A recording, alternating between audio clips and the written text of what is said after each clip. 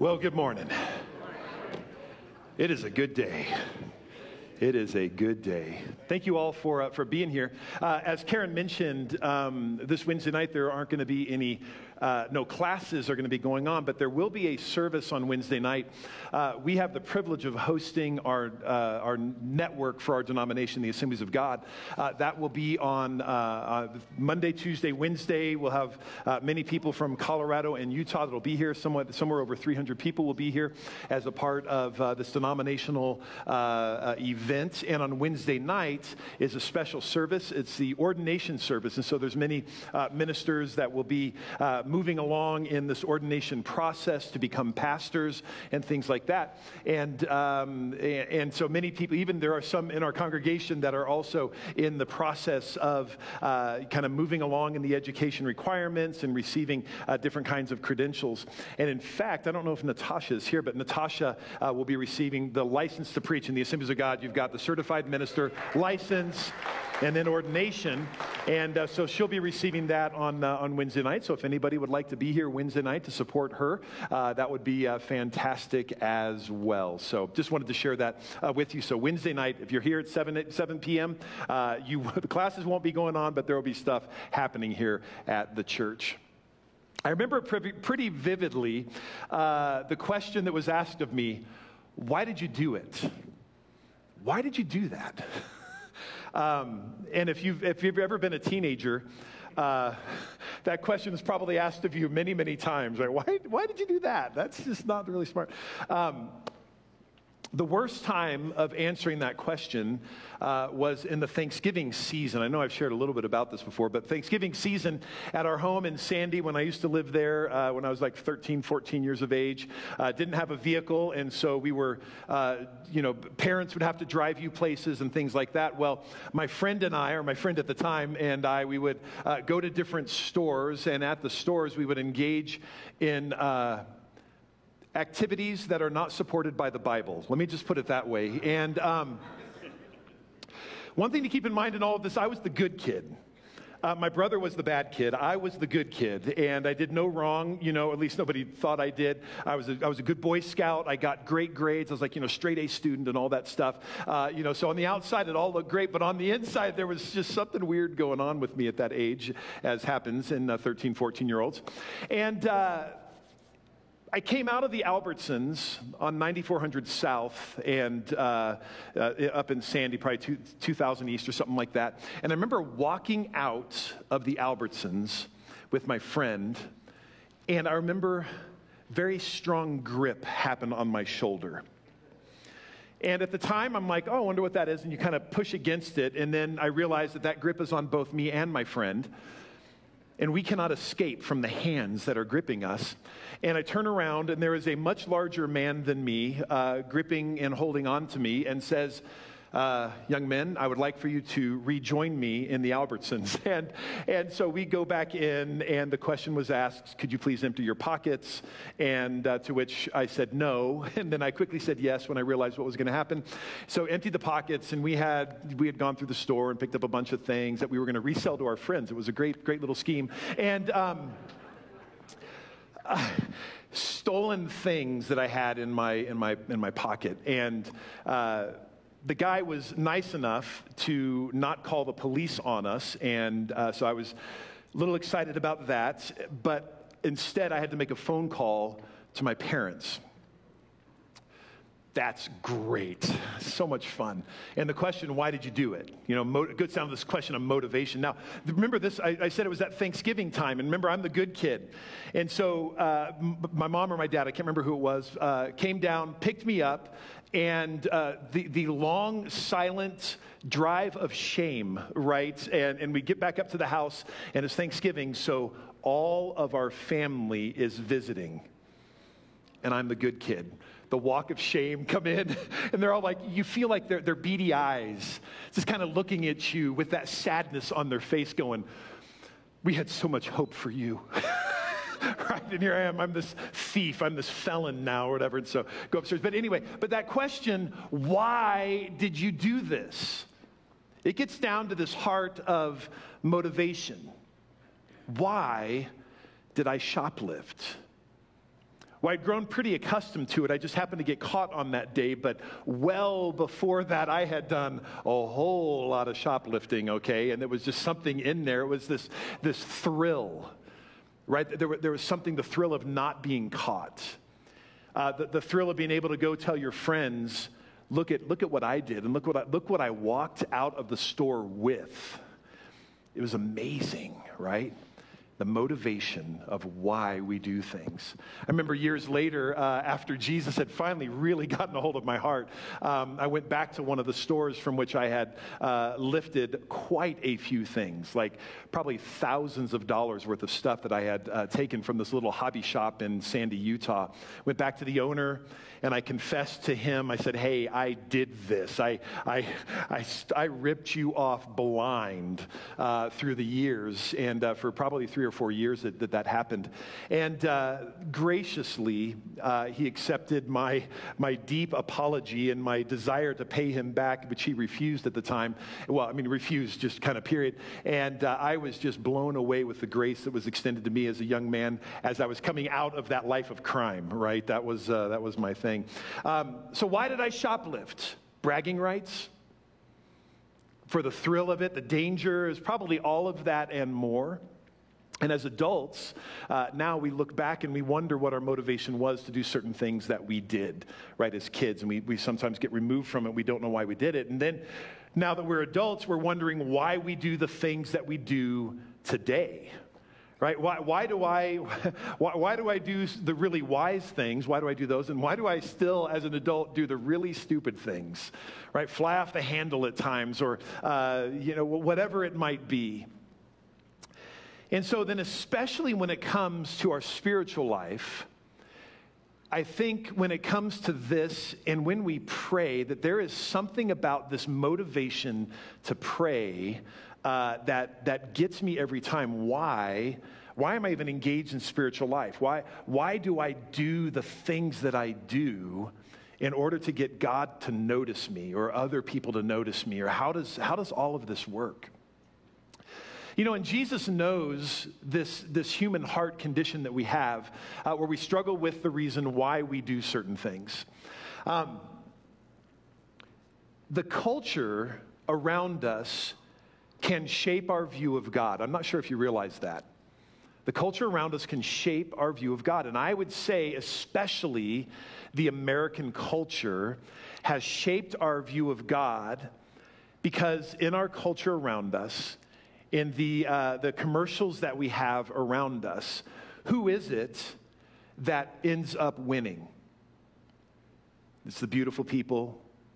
It's the people with stuff, right? It's the sexual kind of promiscuity that is just promoted around there. And somehow that mindset of perfection, that mindset that everything on the outside has to be right, finds its way into how we interact with God. And sometimes we feel like we're not worthy because we don't have it all figured out. And so we pull ourselves away from God. Sometimes we pull ourselves away from others, even from church or whatever, because we don't quite have it all figured out. So Jesus understands this.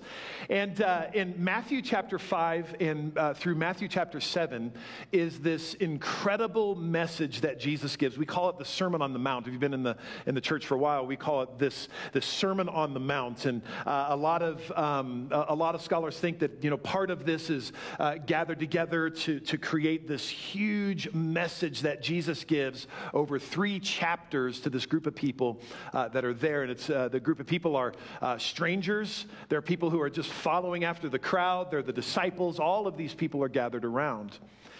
And inside the Sermon on the Mount, and this might be familiar for those who are not familiar with church, but I'm going to kind of go through what's in the Sermon on the Mount really quickly here.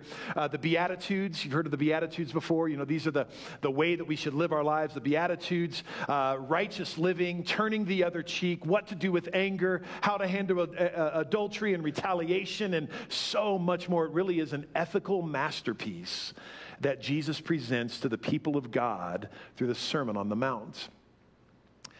Right smack dab in the middle of the Sermon on the Mount are three topics that Jesus deals with.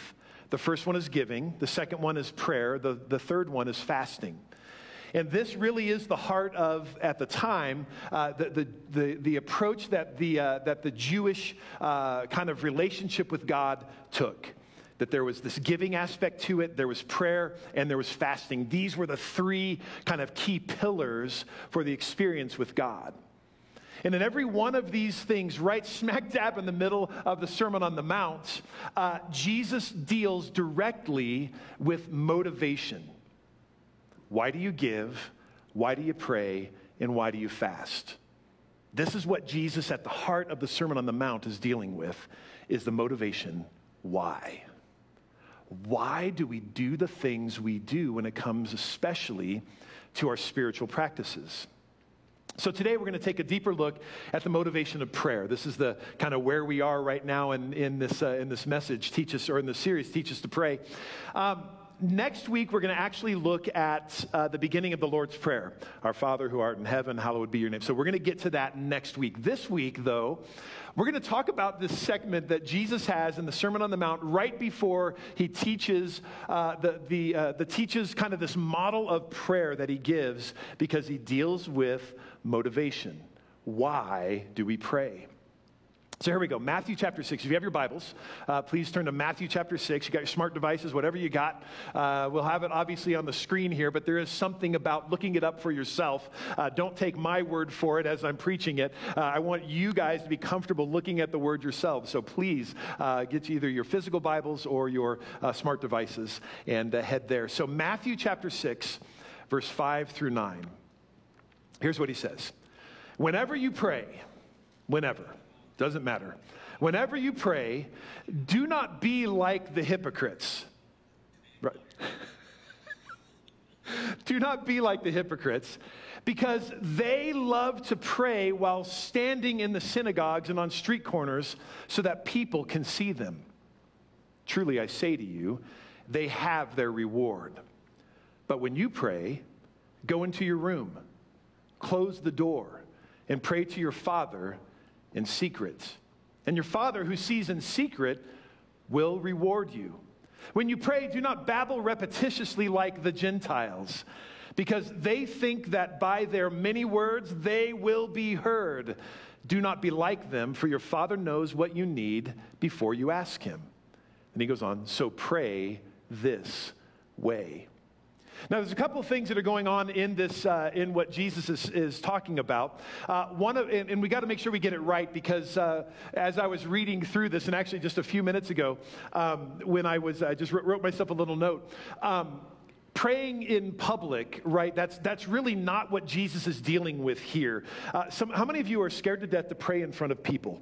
Raise your hand real quick. I mean, you are, look around, you're not alone, right? There is just something about it that freaks people out. Even to the point like when you're praying and you got a group of people around at Thanksgiving time, and everybody at the table, they all love Jesus, but for some reason, as soon as somebody says, hey, can you pray for the meal? I don't know what to say. Anybody there, right? I don't know what to say. And so what happens with me is everybody goes, well, you're the pastor. Why don't you pray? No, I'm not. I'm going to refuse to pray at the meal anytime, right?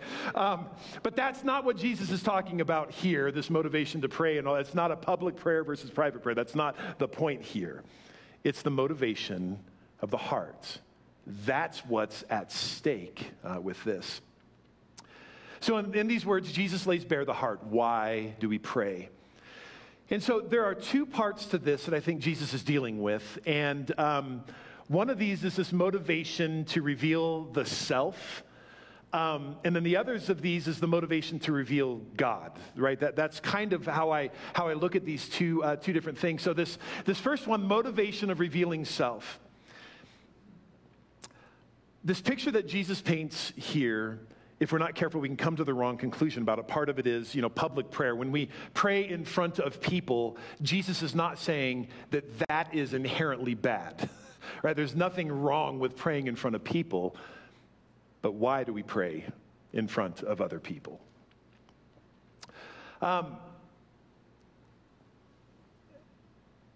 So what Jesus is dealing with here, and the motivation to reveal the self, What he's dealing with is, and this is for all of us, not just you, right? This is for all of us. In the attempt at spirituality with the wrong motivation, here's what's happening. Number one, we are attempting to impress others with our external spirituality. Right? There are times when that is absolutely the motivation because I want to look good in front of other people. And I got to tell you, folks, there are times when, as your pastor, I've got to watch out for this motivation because there are times I want to have just the right words to speak. I want, and I mean, this is what goes on this little brain of mine at times. I want to have the right words to speak so that I can impress others with the way that I pray. The Bible says, I have received my reward. Right? Because that prayer becomes meaningless. Because the motivation of the heart is in the wrong place. The other side of this is not only just to impress other people, but there are times when we are trying to use our external spirituality to impress God. Is God impressed by our spirituality? Not really, because he sees our hearts, right? He knows all the stuff we deal with.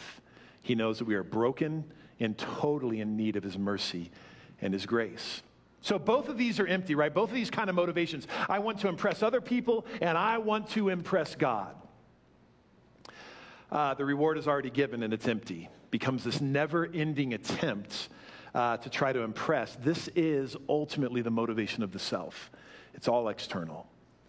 And it's easy to point this out when it comes to non-spiritual things because that motivation to impress others is very easy in our culture, right? I mean, we already talked about the commercialization of everything. So I want to have the best car in the parking lot. Why do I want to have the best car in the parking lot? So that people know that I have the best car in the parking lot, right? And I park it out about 30 spots from everybody else so that they can see that car and wonder and awe at that car, right? Do you know anybody like that, or are you like that? Is there anybody like that? Okay. Right? Or I want to have the best, I want to look the best because I want people to see me. Right? I want to have the best clothes, which obviously is not true of me. Right? Okay. I want to have the best because I want people to see me. Goes down to shoes. There's this individual who on Instagram has made it a point to go on and point out the cost of all the shoes that very successful preachers wear. And I'm like, well, that is a really strange thing to do, but he does that. It's very, very strange. But right, I've got to have the best shoes. I've got to have the best car. I've got to put myself in a position where there's conversations are happening that I end up on top in the conversation. Whatever story you tell, I've got a better story to tell because it's all about me. And that's what happens when the hypocrites pray. Because the motivation is not spiritual growth. The motivation is, look at how spiritual I am. Look at me in wonder and in awe. Don't come too close to me, because I am holy and pure, right? For the spiritual, it can seem pretty impressive. We study the Bible a lot in order to prove a point without ourselves being transformed by the word that we're reading. That's what Jesus is dealing with. We use the word as a manipulation tool so that we can be spiritual, and those who aren't quite as spiritual, they look to us to feed our own ego and potentially prey on those who are not as mature as us. This is what Jesus is dealing with. Or we pray in such a way as to manipulate spiritual growth in others. Parents, we are really good at this, by the way, to our kids. Oh, Lord, I'm just so grateful for my son. And Lord, as he goes up in 5 minutes and begins studying for his math test that's tomorrow, Lord, let him feel your presence as he studies what he knows he should have been studying already through the rest of today. but he hasn't done it yet, Lord. But Lord, move on his heart as you peek around, make sure he's listening to you, right? Okay, so we're really good at that. Sometimes we're really good about that when it comes to manipulating other people. We pray for them, with them, and we use ourselves as the example or something like that, right? We got to be so careful because God sees the heart. God knows why we're doing that. So for Jesus, the hypocrites were the religious leaders of his time who had the show. They had the show down. They knew how to look the part, but it was completely empty. Jesus, well, that is God, right? Jesus later on calls them whitewashed sepulchres or whitewashed graves. Everything looked good on the outside, but on the inside it's dead. And if we're not careful, this subtle pressure can find its way into our own spiritual life because we want to look good for others. And I get it, right? I mean, I totally get it. But Jesus says that we've got to watch out for that motivation, the motivation of revealing the self. In the world that Jesus lived in, the Roman culture around him was steeped in this very idea. Because the Roman religion and the Greek religion that came before it was all about formulas in order to get the gods to hear you. And so you had to say the right words over and over and over and over again, this babbling idea. And you had to look the part and everything had to be right because those gods would not listen to you unless you had the formula figured out. Unless you had the right name to figure out to point it out to the god so that they would notice you. There's this one story that Livy, he is a Roman historian. He talks about this priest who was giving this ceremony for the city, and the priest forgot the word Roman people as part of this benevolent appeal to a god, and it was like hours long. But because he forgot that one phrase, they had to start the entire ceremony over from the beginning because they knew that God that they were praying to would not listen to them because he got it wrong. Because that God had no idea what they needed. There's this powerful example in the Old Testament of this very activity happening. And our women's Bible study midweek is going through the story of Elijah. And it actually serves as an incredible example of this whole idea. So turn in your Bibles, please, to 1 Kings chapter 18. This confrontation was inevitable because the prophets of Baal, they were in spiritual ascendancy because the king of Israel loved the prophets of Baal. In fact, the king of Israel and his wife, that was Ahab and Jezebel. If you've been part of the church world, you know both of those names are not great names. They served the Baals with all of their strength. But there was a confrontation that was inevitable because the prophet of God, Elijah, was willing to confront these prophets of Baal. And the prophets of Baal and the king of Israel, they became quite incensed that Elijah was preaching against them, and so this confrontation begins to happen. The prophets of Baal, 450 of them, they build this incredible altar, and there is a challenge that is given to them by Elijah. It's basically, we're going to pray, we're going to build altars, we're going to sacrifice an animal, and we're going to pray, and whichever God answers by fire, that is the real God. So we pick up the story in 1 Kings chapter 8, verse 26. They took the bull, and they prepared it, and called upon the name of Baal from morning until noon, saying, "O Baal, answer us." But there was no voice, and no one answered. And they limped around the altar that they had made, and at noon Elijah mocked them. So this is the man of God. This is the prophet mocking them. It's kind of funny. He says, "Cry aloud, for he is a god," talking to the prophets. "Either he is musing, or he's relieving himself." It's there in the Bible, right there. Relieving. Or he is on a journey, or perhaps he's asleep and must be awakened. Right? So their God, they're calling out, this God is not responding at all. And Elijah's kind of making fun of them. And they cried aloud, the prophets of Baal. They cut themselves after their custom with swords and lances until the blood gushed out upon them. And as midday passed, they raved on until the time of the offering of the oblation, or the time of the sacrifice, which was about 6 p.m. So they are cutting themselves for hours. They are screaming out these formulaic babblings, right? They're trying to get the attention of their God. But it says at the end there, but there was no voice, no one answered, no one paid attention.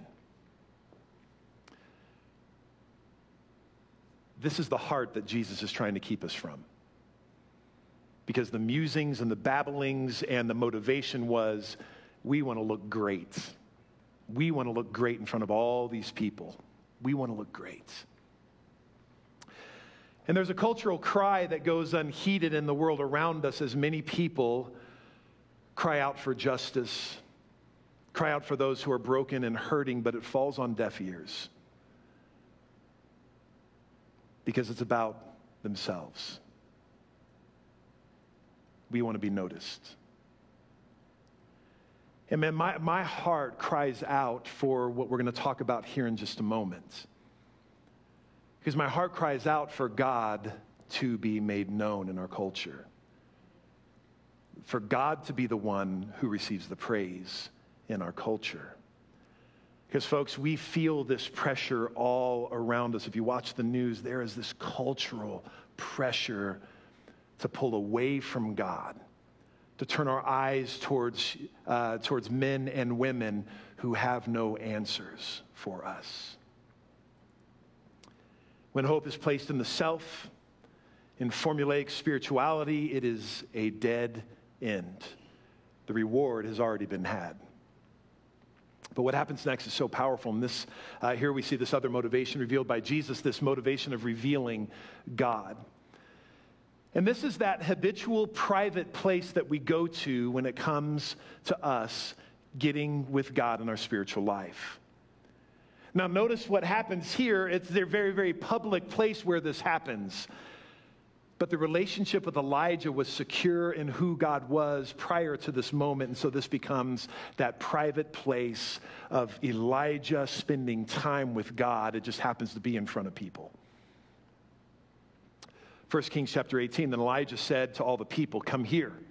All the people closed in, and he repaired the Lord's altar that had been damaged. He built the stones up. He puts the wood in order. He butchers the bull. He placed the bull on the wood, and then at this moment, they take jars of water and pour it over the altar, and they had actually built like a little trench, and they are dousing this thing in water. It's like, really, Elijah? This is a little bit over the top here. You're making it difficult for God in this moment. So 3 times they pour it, and water is pouring over this. And then Elijah drew near and prayed. And I think this picture is he draws near to where the altar is. And I don't know exactly what happened in that moment for him, but I picture him kind of kneeling down in front of that altar.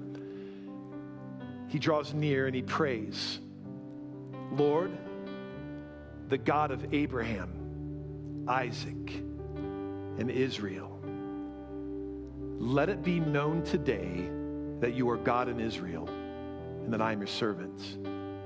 I have done all these things at your instruction." Now remember, this to me is that private moment. He is not screaming this out. He's not yelling it out. He's not looking for himself to be lifted up. But this right here is great. "Answer me, Lord. Answer me so that this people will know that I am the great prophet of God. Answer me, God, in this moment so that people will see my spirituality and will think I'm pretty cool. Answer me, God, so that people will turn to me when they've got questions about spiritual things because I've got it all figured out." It's not what he says. He says, "Answer me, Lord, so that this people will know that you, Lord, are the real God. And so that you can change their hearts." Folks, that motivation right there is the key to our prayer lives. Is that God is revealed through us because we in ourselves, we have no ability to change anyone's heart, let alone our own. Only God can do that through the power of the Holy Spirit within us and flowing through us. That's it. I love what it says. It says, then the Lord's fire fell. Just a simple statement. The Lord's fire fell. It consumed the sacrifice, the wood, the stones, and the dust. It even licked up the water in the trench. All the people saw this and fell on their faces. And this is when you know the motivation is right. It's not, oh, Elijah, look how great you are, Elijah. We need to go around you and be near you. What it says is they fell on their faces. The Lord is the real God. The Lord is the real God. What is revealed in our lives through our own prayer life? Is it us? Or is it Jesus Christ? And I love what Stephen was praying earlier. Right? This whole thing, all of this should reveal Jesus Christ. That truly is our motivation. We want to see Jesus lifted up in our community. We want to see Jesus lifted up in your home. We want to see Jesus lifted up.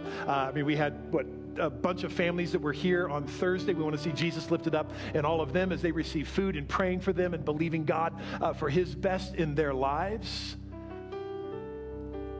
The motivation in all of this is not the loudness, it's not the number of words, it's not a formula. It is that heart's desire that we have that Jesus, you be lifted up. That Jesus, you ultimately be the motivation, because we want people to see that God is real.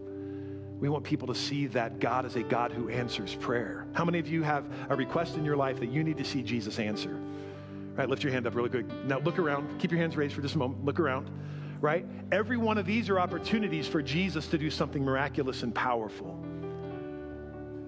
That he shows himself to be real. I'm going to invite you to stand to your feet as we close out. Remember at the end, this whole babbling idea, the Baal was silent because Baal had no clue what those people needed until they got the formula right or something like that.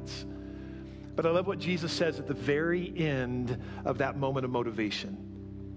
He says, for your Father knows what you need before you even ask. Folks, this is the power of our God. So what's the motivation for your prayer life? I want to challenge you here before we even get to the Lord's Prayer, because the Lord's Prayer is not a formula that we pray and then God magically answers that the way we want him to answer it every time. We got to have this foundation that God is most concerned about our hearts, right? He's concerned about this motivation. Why do we want to be drawn to him? Why do we want to pray? Is it to get what we want? Or is it so that he can reveal through us his power, his grace, the reality of who he is? Because I would love for the response of the people of the valley to be, the Lord, he is the real God. Father, I thank you for this morning. God, I'm grateful for these who have gathered here. And God, I think back on that story that Elijah participated in. And God, the people of Israel responded, the Lord, he is the real God. Lord, this really is our motivation. Our desire, God, is that you be lifted up. Our desire, God, is that in all of our spirituality, Lord, and all of us trying to do the right thing, God, that it wouldn't be turned towards us for people to see us.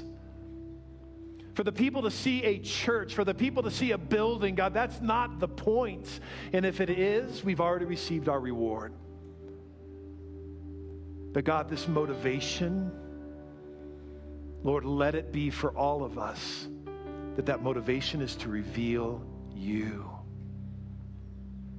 Every head bowed, every eye closed. You're here this morning and you recognize that perhaps your motivation has been a little bit skewed. And you would say, God, I need you to correct me in my motivation for the reason why I've prayed or why I've studied the word or why I've got people around me. And you realize that you've just got to get a few things a little bit different in your life to get that motivation correct. If that's you, and this really moment of transparency for you and vulnerability, if that's you, can you just lift your hand really quickly? Thank you, thank you, thank you. Lots of hands up. You're not alone. Father, you see every one of these hands. God, let it be that our motivation is to see you high and lifted up. God, let it be that these who have raised their hands in this moment, God, of introspection, that, Lord, you would change that motivation, God. God, our culture can so get inside of us so easily. But God, we call it out and we recognize it, Lord, as something that's only going to lead to a dead end. And so, Lord, change the motivation of our heart so that our motivation is for you. God, I ask that you would forgive us in times, Lord, when our motivation has been for ourselves. God, help us to not couch that in terms of our own spirituality, Lord, that we measure up to ourselves and make us feel good about it. But God, I pray that you would lay those things bare in our own soul and our own hearts so that, God, we can wipe ourselves of a motivation that's not glorifying and pleasing to you. And then one final commitment maybe we can make together as a church. If you are willing to say, okay, God, help me in my motivation to truly have that motivation to lift you up. If that's you and you would say, yeah, I want that to happen in my life, can you just lift your hand really quickly? Thank you. Father God, you see all the hands, Lord. We are in that position where, Lord, we together commit as Life Church Utah to make you larger in our lives, make you larger in the Salt Lake Valley, in the Tooele Valley, to make you larger, God, because truly, Lord, you are the real God.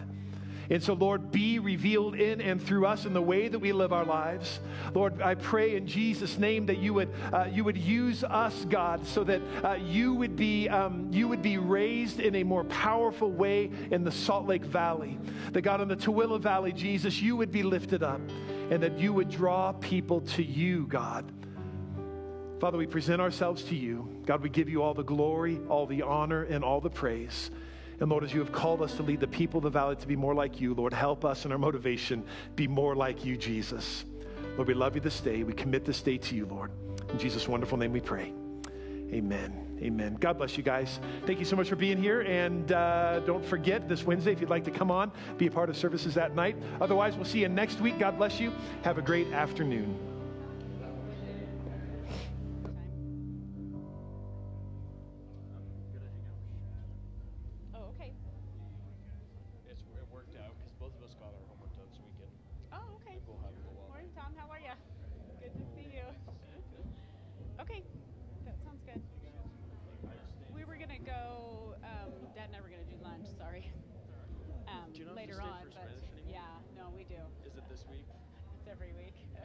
I thought it was supposed to be every other week. We're gonna get there. We're not quite there yet. How you doing, Colin?